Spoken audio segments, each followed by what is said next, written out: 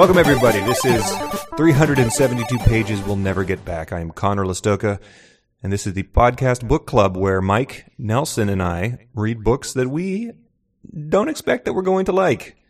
And we have read 9 books so far, and we are ready to start our 10th. Mike, 10 books. Did you ever think it would make it to the vaunted double-digit stage?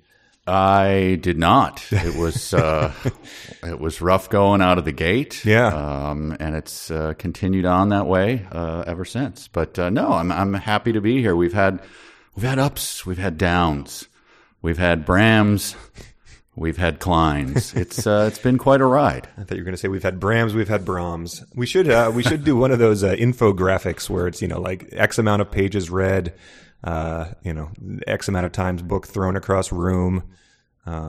X amount of words mispronounced, etc. Actual spit takes. I believe I've had a few. Yes, yeah. Dark web minutes logged, but it's all going to pay off because who knows? This could be the book that we end up reading and enjoying. You never know. I mean, well, that's not true. We've enjoyed several books, but this could be we could find a hidden gem here. Yeah, I was thinking about the pattern of our books.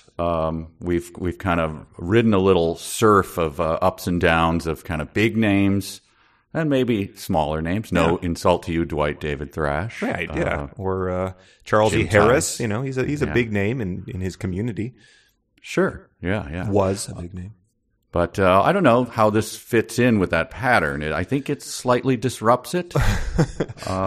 Yeah. So the last book we read was a big name, but it was so old that I think it sort of fit into the it was never going to be a bestseller. And I think that maybe when this book came out, they had delusions that it might set the world on fire. Oh, I think so. I mean, given its history, I'm trying to be very careful with my words here. We have to keep the reveal. Yeah, we got. I guess I could give a few clues. Sure, and it's undoubtedly a big name. You can't dispute that. It is a very big name. And we've worked with this person and their material in the past. Boy, have we! In the recent past. This person is an actor and is also a director. Yeah. A director and also creates, I would say, chimeric creatures who may or may not have lipstick smeared on their teeth. What have we done? I can't do it. It's not. Okay. It's right. It's not Pappy. It's just it's like that prank. But everything I said is true. Yeah. Where the parents pretend that they're eating their kids' Halloween candy and they have to make them actually cry before they reveal it. Right. No, we wouldn't do that. Those parents who scare their kids too. I find that just amazing. Get your kid to scream by jumping out of a closet with a mask on and then laughing at them. Right. Or tell them they're not going to be able to see Ninja Turtles 2 in the theater because they didn't clean their room and they burst into tears. Yeah, boy, Fun. That was misplayed. But yeah, no. So this is a bigger name. I mean, possibly the biggest name. He's one of the most well-known names in the world. But he's also a divisive figure, even amongst people who are admittedly fans of his work. He's the person people love to hate. I think that's absolutely true. And I think he could be the top money earner of all time in the industry in which he works. Yeah. I'm hard pressed to think of anyone else. That seems likely. I mean, his creations will outlive us all. They will continue to print money, and there's a new one coming out soon. I mean, yeah, why not? We don't need to dance around it anymore. This book does have an analog in our 372 page-averse, and that would be I believe it was the third book we ever did, right? Yeah, that was just the third. Right. Yeah. So Tech War is the closest parallel, I think. It's got the big name, sort of lending his time, his name, his vision, and then a random dope gets roped in to sort of lay it out on the page. Right, to expand this universe that he's created, this well-known universe that he's created. Beloved, some might say. Worldwide success. Yeah. So the first author is George Lucas.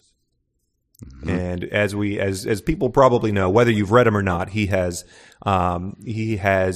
written or authorized books to expand upon his universes, and those are, worldwide bestsellers of themselves, whether they're adaptations or novelizations or, just more of the expanded Star Wars universe.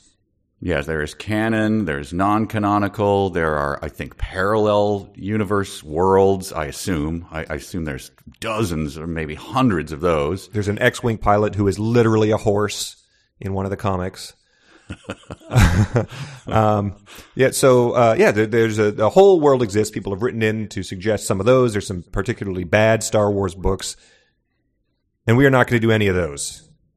We are going to examine another one of the Lucas cinematic universes, the Willowverse. Because when Willow came out in 1988, people were left thinking, I need to know where this story goes. And so in 1995, a mere 7 years later, George Lucas co-wrote Shadow Moon with Chris Claremont to keep this beloved story going. So this book is called Shadow Moon, and it is it's where the Willowverse left off with the movies. And it sounds like this guy Chris Claremont he roped in to do this is very respected in if you know his name, you know it and respect it.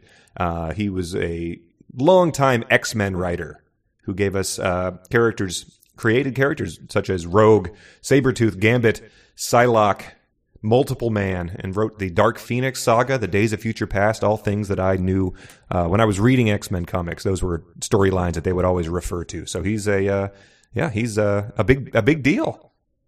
And I think the phrase that I most closely associate with the X-Men, I'm the best that there is at what I do, and what I do isn't very nice, is what Wolverine, that classic Wolverine phrase. Yeah, that was it rolls off the tongue.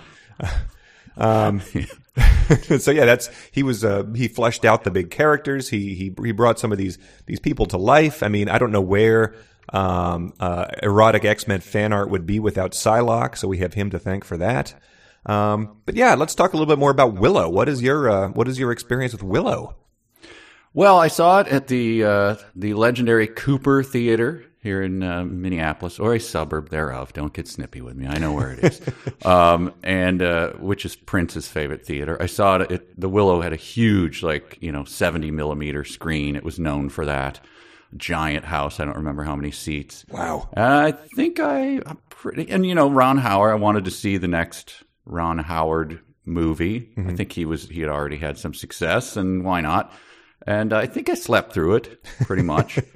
And I just remember the Brownies, Kevin Pollak and Rick Overton, I think, running around with a voice filter on, doing high voices. Very annoying. I mean, take Disembodio and amp up the annoyingness. Wow. Those guys. Don't wish that upon anybody. So It was Ron Howard directing, but George Lucas's vision? I believe so. So he was already doing that crap before any prequel was even a twinkle in his eye. Right. Yeah. But the thing I remember most is it was 2 hours and 4 minutes, I believe. I'm just checking it now. I remember it being enormously long for what it was. And I left thinking, boy, he's barely scratched the surface of this universe. I need more. But he said, I found this quote on the page about it. Lucas, when I wrote the story for Willow, I began with the pre-story, but the full story was yet to be told. Man. Repeating a pattern that this guy is going to do forever, not giving us an actual story, but promising that if we continue to watch or read for year after year, there's a story in there, I swear. Are there more chilling words than Lucas saying, the story needs to be told further? It's his whole way of producing stuff is kind of like when you turn the mustard upside down in the thin yellow vinegar sprays all over your hot dog bun. That's what he gives you and promises there'll be more later. So, I have a distinct memory of my fourth grade teacher, Mrs. McCannell, did an exercise where you had to create your own word. Like you had to coin your own word as a fourth grader. And the example that she gave us that we were designed to emulate was one of her sons had came up with to describe that liquid. And she called it Musquirt. And it is revolting. And I've never been able to not think of that every time I do that. Every time I forget to shake up the mustard. Wow, your teacher had a slow day where she's making you create sniglets, isn't that? Yes. But okay, yeah. So I don't have I do have a memory of Willow. It's not as strong as Musquirt, but I was like 7 when this came out, so I probably would have seen it on like either TV or video a couple years later. But the thing that I remembered distinctly was going to Wendy's, and they had a Willow, whatever their Happy Meal tie-in was these plastic cups that when you poured liquid into them, like the color would change. Like they would reveal something, like it probably made the skeleton's bones show up or something. And I went to look these up, and they do exist, and it turned up the Tumblr blog, fuckyeahwillow.tumblr.com. which well, we found our resource for this one. So it had a picture of the Happy Meal cups, and then it had it just had some good quotes. The first one I found out was this was unattributed, but I think it I'll read it and then speculate as who the author was. Sometimes in the middle of a hectic day, I find myself stopping and just remembering that the movie Willow exists, and I think, Mad Mardigan, fuck yeah. So I think that might have been Ernest Cline musing about Willow. We get not Harry Knowles. It could have been. I'm sure that he is enthused. I'm sure he has written a revolting review, possibly, of a Willow re-release. But then we get this one from Warwick Davis, the star. He says, I really see Star Wars as the break, but Willow was another kind of boost along the way. The first role I'd had where I wasn't hidden behind the creature mask. And still again, another tribute to George Lucas. Again, he's created a film in Willow that has stood the test of time. So again, you see why you would need to write a whole trilogy to expand upon the Willowverse.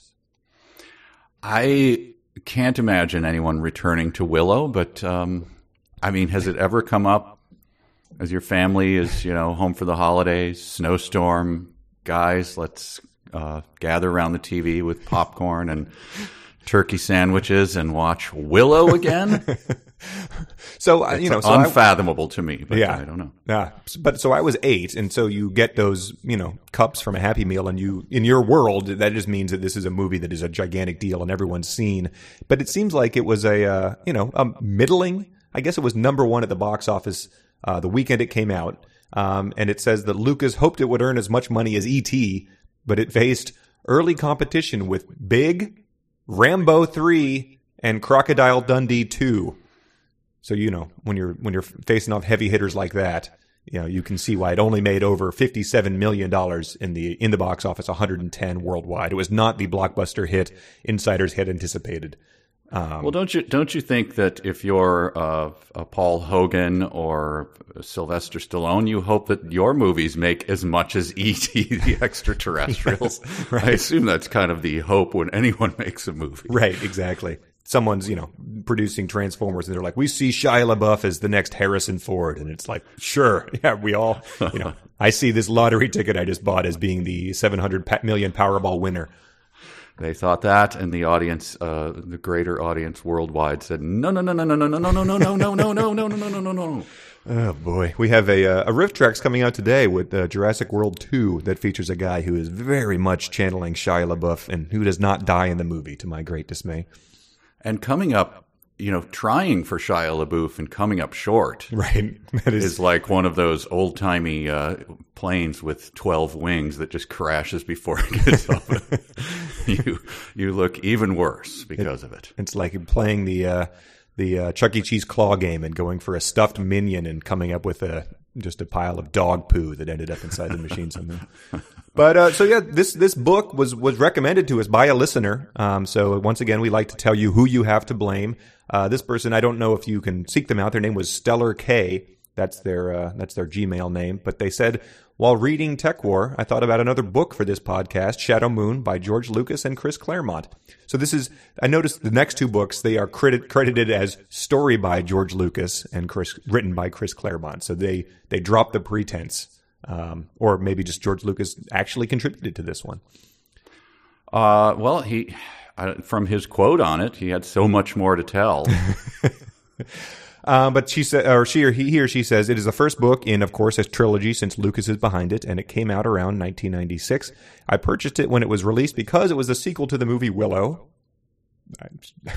They do not expound upon that. But the book sat on my shelf for probably 20 years because my friend told me it was confusing and characters they had loved in Willow were completely different or immediately killed off. It also might be amusing to read something from the Star Wars creator after reading something from the Star Trek actor.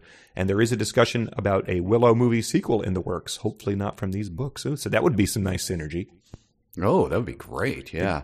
I was trying to think of an analog of trying to get excited again about a film.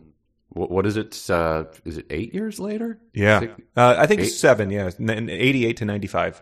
Oh, okay. All right. It's time for me to expand the universe of the movie Hollow Man, or something, something just where you I haven't thought of that. Right. I literally haven't thought of that in 5 years, and now you're coming up with it. Right. Ever wonder what Corky Romano kept doing after the credits rolled? Well, I was only telling you the pre-story of Corky Romano. So yeah, I'm always frustrated by there's no reliable box office or records are certified platinum. It doesn't seem to be able to find those numbers for these books, but based on the availability of $2 used copies on Amazon, this seems like this was a one that they offloaded the copies pretty quickly. And do we have an ebook for this? Are we going to be able to read it? That's very important for me. Yes. As someone who, great. Yeah, don't fear. So the process of ordering these books from used book guy, 187 on Amazon is, I've already ordered 3 of these because the first one didn't send them and canceled. I have another one coming to you that is still in the pre-processing way, so we'll see what has to happen with that. But we can get started reading the ebook quicker. I'm excited, and this just jumped out at me, considering what we've just come through, and speaking back to Pappy and his prose. This is just in the middle of a review you put on the notes here. The writing is wordy, pedantic, wordy, confusing, and wordy. Did I mention it was wordy and confusing? Oh boy, here we go. Yeah. So that is the main review that's at the top of the page. It is a 1-star review from JS. And this is the only review they've ever written on Amazon. So that is, I think that should factor in, I think, when you're weighting these reviews, is that this person, hated this book so much that they felt the need to, have it be the only thing they've ever reviewed. But let's just read some more of it. This book was co-authored by George Lucas and Chris Claremont, so I'm not really sure who to blame more for this hot mess of a story. But either way, I'm seriously disappointed. I only made it to page 121 before I finally gave up on it. So we should circle that page when we get our copies and see sort of if there's something there that led them to throw it out the window, or if that was just a point of exhaustion. Yeah, I've had as much as I can take, and I can't take no more, I assume. Yes. They wanted so much to like this book. I'm a huge fan of the movie Willow, and I had known about the book trilogy for some time. So when I finally got around to ordering book 1, I couldn't wait to tear into it. I was so looking forward to letting my imagination run wild with more exciting adventures of the characters I'd met in Willow. I can't think of a sadder sentence. Unfortunately, this book was like a slap in the face to anyone who loved this movie. So yeah, it's I pulled a couple other reviews, but that seems to be a common sentiment, is if you loved Willow, this is going to be a great disappointment. So we might have to revisit the movie ourselves to sort of learn, why people were so upset. Do you consider when you watch a movie that you're meeting the characters? That seems a little lofty. Like when I so loved the characters I met in Corky Romano.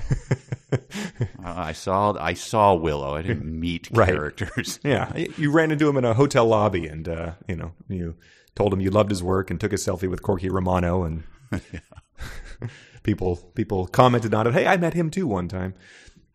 This just keeps coming up. I'm learning right now this movie again that I have never thought of, never like seen a DVD on eBay or something, or a Blu-ray that's supposed to be good, and gone, I should put that in the old library. It's just never come up that it has a beloved a fan base that find it to be one of the best movies of the 80s, I guess. Right? Yeah, I mean, I think pretty much if there's anything from the 80s, it's going to be someone's beloved. The movie that defined their childhood, I guess. So, are we certain it wasn't mentioned in Klein's book? I mean, geez, I guess we'll have to look. We'll look up and get back to that. But I mean, it seems like there has to be some sort of mention. We know he didn't play it with what was it? Cine? What was the game of just recreating a movie? A flick sync. Flick sync. We would have remembered a flick sync, but it seems like it should have got a mention. I'll do a quick thing right now. I was trying to look up. Do it live. I was trying to look up how much erotic fan art of Willow existed. You didn't. Well, I mean, that's the true indication of how much it has, resonated with an audience. That as a creator, that's how you really have to justify. So one of the tabs on your computer now has an erotic drawing of Warwick Davis. Is that what you're telling me? No, there's some other character named Willow, unfortunately. Okay. That was the main thing that turned up. Let's see. Wait, now is Warwick Davis, is he Willow? I believe so. And this is something that resonated in Willow Ulfgood, yeah, sorry. In other people. They objected that his character's names change in the beginning of the book, so that is another reason we probably need to revisit the movie, because I guess Willow starts being not called Willow, whether that's a copyright dodge or something like that. We'll have to investigate, but I think someone said his name changes in the first 20 pages of the book. Oh, well, that sends off some real alarm bells. A retrofitted Willow book or something like that. No Willow mentions in Ready Player One. Shakespeare wrote Macbeth 2, and the character's not named Macbeth. So yeah, it's a prequel, obviously. No Klein mentions, no erotic fan art. So yeah, I'm not sure how much this book really resonated. And what is the Mad Mardigan I see come up? I assumed it was one of the brownies, but that's not true. No, that's Val Kilmer's character. Okay, and what was he like the kind of the rogue helping him? The scoundrel who with a heart of gold. I think that's got to be the trope he fulfills. Yeah, that was another. I remembered that name growing up just because it stood out to me, and I wondered why it was such a weird name. But yeah, I think he gets turned into a pig. That's another memorable moment of the movie. And how soon after he was snapping his teeth in a locker room was this? I mean, Top Gun was probably 86, right? Okay, yeah. So yeah, that's what you take that box office capital, and this is what you translate it into. Oh, okay. Well, I'm excited. Yeah, I think of all the, it'll be fun to read something that's not a novelization of a movie, but something that's more of an exploration. Wait a minute, let me hedge my bets on being excited. How long is this book? Oh boy. Did you look it up? I did not look it up. You were the one who said, let's do this one. Hey. Whoa, quick turnaround on that. I'm merely exploring. Suddenly there's finger pointing. Well, I sent you a big list, and this is the one that you're like, this jumps to the top of my list. 464 pages. But I think it's like a trade paper. It's like a beach read book. It's like you'd find it at a, in a beach house, and it's one of those type of books. So I think it's like Tech War was. It was that sort of small book. So I don't think the pages are going to be, real book pages. Right. It's the second and third one where he really expands the universe. He's still on book one. He's still pre-story. If it comes as one of those books like Dwight David Thrash or the way that White Lair Worm of the was written. White Worm. Oh my! We will then have to rescind this very quickly. Yeah, it's like a typewriter paper that has been barely glued together. Well, yeah, since we do not have the books in our hand, it will be hard to give an assignment, but we will post that as soon as we know. But yeah, run out and raid the weird used booksellers on Amazon or the ebooks or whatever you've got. The audio book, I don't know who reads that one. That'll be a fun one if anyone wants to. Wait, there is an audiobook? Listed as an audio cassette, like they used to be able to get from the library. So if anyone ends up listening to it that way, please let us know how the audio cassette version works and how you have a functioning cassette player in your home. And also, we have yet to explore that world of amateur audiobook reading. Oh, right. Which I only learned about. Of course, I should have known it existed, but for Lair of the White Worm, didn't you say there was a bunch of them? Yeah, you could just public domain it, and people can go, and I guess there's competing Bram Stoker performers. Wow. This one is performed by René Auberjonois. Oh, yeah, the guy from. I think he was on the sitcom Benson, if I'm not mistaken. It is, that then comes up right away. He was in the Star Wars. No, sorry, I'm going to get in so much trouble. Star Trek universe. I believe. Wow. Okay, yeah, he looks like he I could met be him a. once. He was in his makeup on set, and we walked through the Star Trek area of the studio. And wow. He was very welcoming. He seemed like a very nice guy. In the 3 to 4 minutes I was with him. I'm picturing, the what he must have looked like as a character. Was he the guy with like the ears? Oh no, he's not. I think he's one of those where he has, just a few appliques pressed here and there about his skull, and therefore, he didn't have to do the 8-hour chair sit at 4 a.m. before the rest of the cast. He had that much clout. The fact that I looked at him and immediately thought he must have played the guy with the big forehead, butt, and the ears. I apologize. Well, yeah. So if anyone listens to his narration, that'll be fun as well. I don't know. Anything else? No, I don't think so. Just say that page count again, if you would, please. 464. All righty. And we bought the mass market paperback because it was cheaper. So I think that's probably where you're seeing that page count come from. So we will see.